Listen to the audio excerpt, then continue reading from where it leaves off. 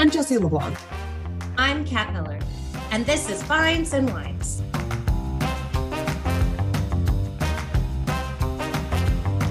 We created this podcast to share our favorite activity of discussing financial regulation while drinking wine. Each episode, we dive into the lessons learned from a recent disciplinary action. So grab a glass and let's dive in.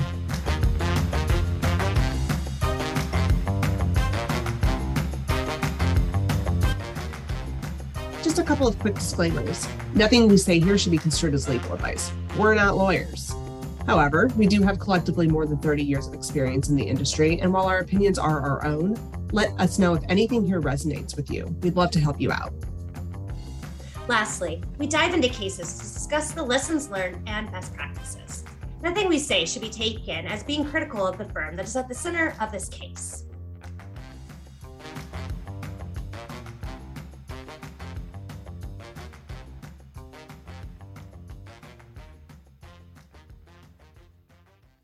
So Kat, how are you doing? I'm doing great. It's been a great day. We were really productive. We're just trucking along. Yeah, we were really productive today, but you know what the best part is that now I have a glass of wine in front of me and we get to talk more about regulation, which I know sounds really lame to people, but I'm really excited about it. So can I tell you what's even more exciting than that is that I found a bottle of Willamette Valley Pinot Noir, which you know is my very favorite, at the discount grocery store for $7. And I don't know the name of it. I'll have to bring that one next time when we do another podcast, but yeah, I'm super excited. So I've got my Willamette Pinot, which is just making my day even better. That's amazing. I, on the other hand, don't have a car today. So I am drinking the finest cab served at the gas station. That's amazing. Luckily, it's just a little walk away. So definitely enjoying my gas station wine. I see nothing wrong with that. So the case we're discussing today was brought against Barclays and was released in the August 2022 FINRA disciplinary action brief. So if you're not aware, Barclays seems to have been, unfortunately for them, in the regulatory crosshairs quite recently. But this action was particularly focused on trade confirmation and supervision. We just want to touch on a few of the rules that we're going to discuss because we'll probably use the rule reference number throughout the conversation, and just thought it would be helpful if we go ahead and define which rules we're going to be talking about. The findings in this particular AWC were for 10b-10, which is the SEC's trade confirmation rule. It also cites FINRA 2232, which is just FINRA's trade confirmation rule, and a few other rules out there that you'll see if you read the findings have to do with books and records. And finally, you always happen to notice there's typically FINRA Rule 2010, which is just basically saying that you have to observe high standards of commercial honor. So as a result of all of these infractions, the firm was actually fined $2.8 million. The one other thing I would want to call out is that there are some findings in this particular AWC that relate to Reg NMS violations. We're not going to touch on those for the purposes of this discussion. We're really just focused on the trade confirmation issues. So high level, the case really focuses on the firm's obligations to generate confirmations accurately, but as well as how to supervise those confirms to ensure accuracy. So I think we had two main takeaways. And I think the first one really focuses on the fact that starting as far back as 2008, the firm had a number of programmatic and systematic issues that caused inaccuracies on the trade confirmations. Yeah, according to the enforcement action, when you read it, the failures, they had approximately 11 underlying issues that went undetected for at least 5 years, including both technology and also misunderstanding the regulation. So I think one of the interesting things to me about this case was just really thinking about how were these issues identified and how did they get flagged? So you have to think any of the issues that were cited, which again, there were a litany of them, but we're talking about having the incorrect capacity stated on the confirm, incorrect prices, incorrect market centers, a variety of different just data fields that would populate incorrectly. I have to wonder, and unfortunately, these AWCs aren't super specific on this, but were these issues identified in the testing process? Were they identified post-trade? How were these actually brought to light? And what is the process that the firm has to identify issues of this nature? Yeah, so they went over several different types of inaccuracies or misunderstandings, those being, first of all, inaccurate capacity. So before we start talking about capacity, let's explain to you what that means if you're not familiar. Capacity is whether a broker-dealer is acting as agent or principal for the trade.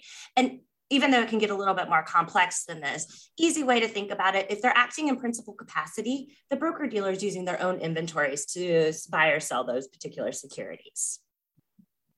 Yes, you have to think about how that's coded into a system and how, if there are changes made to that kind of a coding to generate trade confirmations based off of that logic, how are those being tested and how is that actually being validated?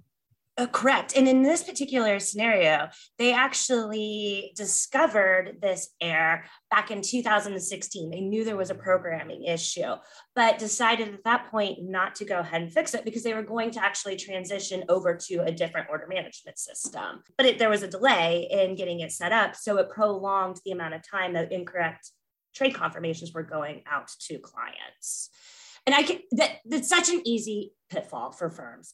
Bringing on systems is just not as easy as what you might think it is. You can have so many different hurdles, either with the vendor or with your own side, that even with best intentions, we can see how this could easily happen. That being said, clients need to be able to have the ability to have all the information on a trade. So when you're thinking about the client's best interest, that in that case, it should probably become more of a priority for that client. Now, does a client know the difference between principal and agent capacity? Maybe not necessary. I know personally when I was studying for the 7, this was the hardest topic for me to understand. I seriously cried every time I read this chapter or this section, read it countless amount of times, and was convinced I was going to fail the exam because I could not understand what agency and principal capacity meant nothing to me. The second you put me in the back office and I start working hands-on, I'm a hands-on learner, immediately it made sense. One other thing just to call out is I think we've all been in those meetings as well when we're talking about system changes and trying to make those transitions to a new system, that you're going through a list of prioritization and you're going through the list of things that need to get done for a firm. And it's very easy in those conversations to just brush past small, what seems like an administrative change, to add something to the trade confirm or to do something that would just seem like it's more of a back office function and not something that's going to be a high priority item for a financial advisor or for a trader to see. Right. And in this particular scenario, now this is just speculation because it doesn't designate it exactly in the enforcement write-up, but inaccurate capacity, most likely his firm was acting in agency capacity, but reporting the trades as riskless pren. And for those people, you're basically going in and out, but you're still utilizing the firm's inventory. So it's very similar to an agency capacity that you're working with the street, but it could very much be that the system was just picking up the wrong thing. And actually back in 2017, the FINRA findings report indicated that was a hot topic of order capacity, that people just weren't understanding or designating correctly agency capacity versus riskless pren. Yeah, I think that's a good point. I mean, it goes without saying that what I think is the most challenging thing about trade confirmations, as unsexy as they are, is that trade confirmations are low-hanging fruit. Everything on there is very prescriptive. It's very defined in the rules. My favorite statistic to quote about an MSRB rule is that if you actually print out Rule G15, which governs trade confirmations for municipal securities, it's 37 pages long. And that is 37 pages of specific guidelines that say what needs to go on a trade confirmation. That's so prescriptive. This is almost a gotcha for the regulators. They're going to come and they're going to look at your trade confirmations. And if you don't have something right, it's a really easy gotcha technique for them. Right. Well, and that leads to one of the other interesting points was the firm misunderstood one of the regulatory guidances. And this had to do with average price. And what happened, how I understand reading it, with this firm is that they were marking single execution trades as average price trades. And again, for those who don't know necessarily what an average price trade is if you put in an order and you have multiple executions, we could go ahead and print the average price so you don't have a whole bunch of different prices printed on the trade confirmation. And in that case, the firm was running all their trades through an average price account, which was then applying the average price coding to every single trade, or at least that was my interpretation. And understanding again how that works, it's such an easy miss that unless you have a really great testing policy in place and a team that understands what the rules are, this could easily slip through the cracks also. So I think that's an excellent segue into our second point, which is supervisory systems and how you're actually supervising for this type of activity. So I know a lot of firms have different processes for these. I guess the first question a firm who may be listening to this might want to ask themselves is, do you have a supervisory procedure on comp firm reviews? If you don't, you should maybe call us if you need some help with that. But that would be the first place to start. But I think a lot of firms that we've heard from like a best practice perspective have a full committee actually going through their trade confirmations on a regular basis to actually review for these. That was one issue with this particular case, that it doesn't seem like that was a practice that the firm had for a number of years. It sounds like they've since instituted that. But that was one of the issues that was cited by FINRA, that there was not really an adequate supervisory structure in place to monitor for issues or inaccuracies as it related to the trade confirms. Yeah, when you read the enforcement, it basically said they had no supervisory review of confirmations, and basically until FINRA kind of pointed it out in multiple exams. And then once they did create a procedure, it wasn't adequate. And we can go into a little bit of details about both of those throughout this conversation. But let's just go back and talk about the committee itself. And what are you looking at? Who's a member? It's so time consuming. You need so many different people that should be a part of your committee all across the organization. It shouldn't just be trading. It definitely shouldn't just be compliance. It needs to just be operations. Everybody needs to be involved. And when everybody's involved, let's take a step back. Like, what does that mean? Who knows what? Does everybody read the rule? Does everybody understand? Compliance doesn't understand how systems are done. Ops knows systems, ops knows the rule. There's such a weird balance going through it all. And as a reminder, in most places, not one person's job is to manage the trade confirmations. This is a bunch of people who have a ton of work and a ton of things that are being thrown at them and fires constantly happening, that this is such an easy piece to push back onto the back burner. Right. Well, I think, if I'm being totally honest, I think that's a lot of times how it gets settled onto ops to actually manage the process. It's like, well, nobody else has time to do it. So ops, here you go, you take it. And you're right. Like, it's not one person in ops. One person in ops is not going to have the knowledge or the bandwidth to be able to handle that in a way that is sufficient or satisfactory. Like, this is an everyman type of game, and everybody needs to be able to participate and say, when is there an issue or when is there something potentially wrong with the trade confirmation? And I have to remind everybody, if this almost always falls on ops or the business unit, right? They should be the ones going through, they're the one that understands the product, et cetera. Like, they should know. But an ops person doesn't get paid to know the rules. An ops person is the lowest paying jobs out there. So there's always this expectation that ops is going to have to know all of the rules. No, that's not fair.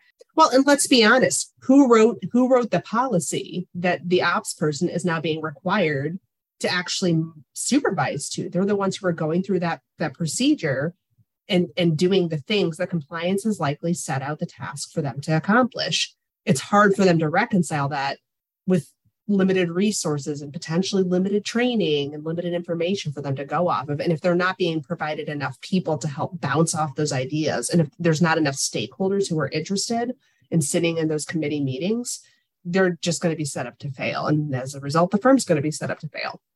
I absolutely agree with that, Jessie, because in the end, we always have to remember, and this is a common theme you'll always hear from Trade Lions, is that we have to work in synergy. All the departments have to work in synergy. The ops can't be expected to be the person that knows the end all of the rule, but ops should also be held accountable that they should at least know the rule and be a part of it. Compliance should be giving that guidance and giving that oversight and helping out, and not just saying, oh, well, ops should have done it. But I also think the business has a really valuable role to play in this as well, because they need to come in as the subject matter experts, the ones who understand the products and can be able to provide that expertise and guidance when it's appropriate. One of the things that firms should consider is creating some sort of a checklist or a guideline to hold themselves to when they're conducting these confirmation reviews. If this is something that you are unsure of how to approach, or you maybe don't have, or you need a little bit of oversight or additional guidance for, we can certainly help with that. So please reach out and let us know if that's something you need some assistance with. The other piece in this case that I think is really relevant, and one of the most interesting pieces of the entire AWC, was that FINRA explicitly came out at the very end and called out the sample size for the quarterly confirmation reviews that the firm did and called them explicitly insufficient. And I think we really need to hone in on that piece for a minute here, because you rarely get that kind of guidance. More importantly, the way that they phrased it, it wasn't so much that it was insufficient in the past. It's that it is currently insufficient and they need to do more. Let's go back and explain that real quick for those who haven't read the AWC. So we mentioned that this particular firm did not have any type of supervisory procedures at all. In 2020, they implemented something. And in 2020, basically what they were looking at, and most of these components that we were talking about is equity. So I'm going to assume that the AWC was only focused on the equity part, and they were doing stuff for other products too. But that's just an assumption. That being said, I think they were pulling 18 confirmations a quarter. And where FINRA calls that out, they're like, okay, great. Thank you. You put something in place. But that is completely insufficient, because they had 10 million equity confirms during that quarter. And they felt definitely that 18 was not sufficient. It really makes you step back though and think, well, gosh, what is the right sample size, right? How many firms go through this? Again, it comes into that balance of everybody who's going over and looking at these confirms. This isn't their full-time job. They are doing other things. How much capacity do they have? How many are there, right? Clearly 18 out of 10 million was not what FINRA was looking for. I think when you look at a lot of case law, there is some standard that has been cited in a number of cases of somewhere between 5 and 10% being sort of a relative sample size. I'm not sure that really applies in the case of confirms. I mean, can you imagine just doing 5 to 10% of 10 million trades? It's just not practical.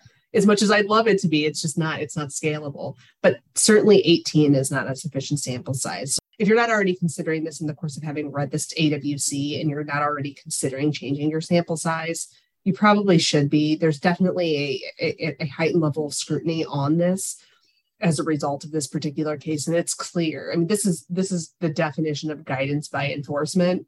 This is the guidance that we're going to get.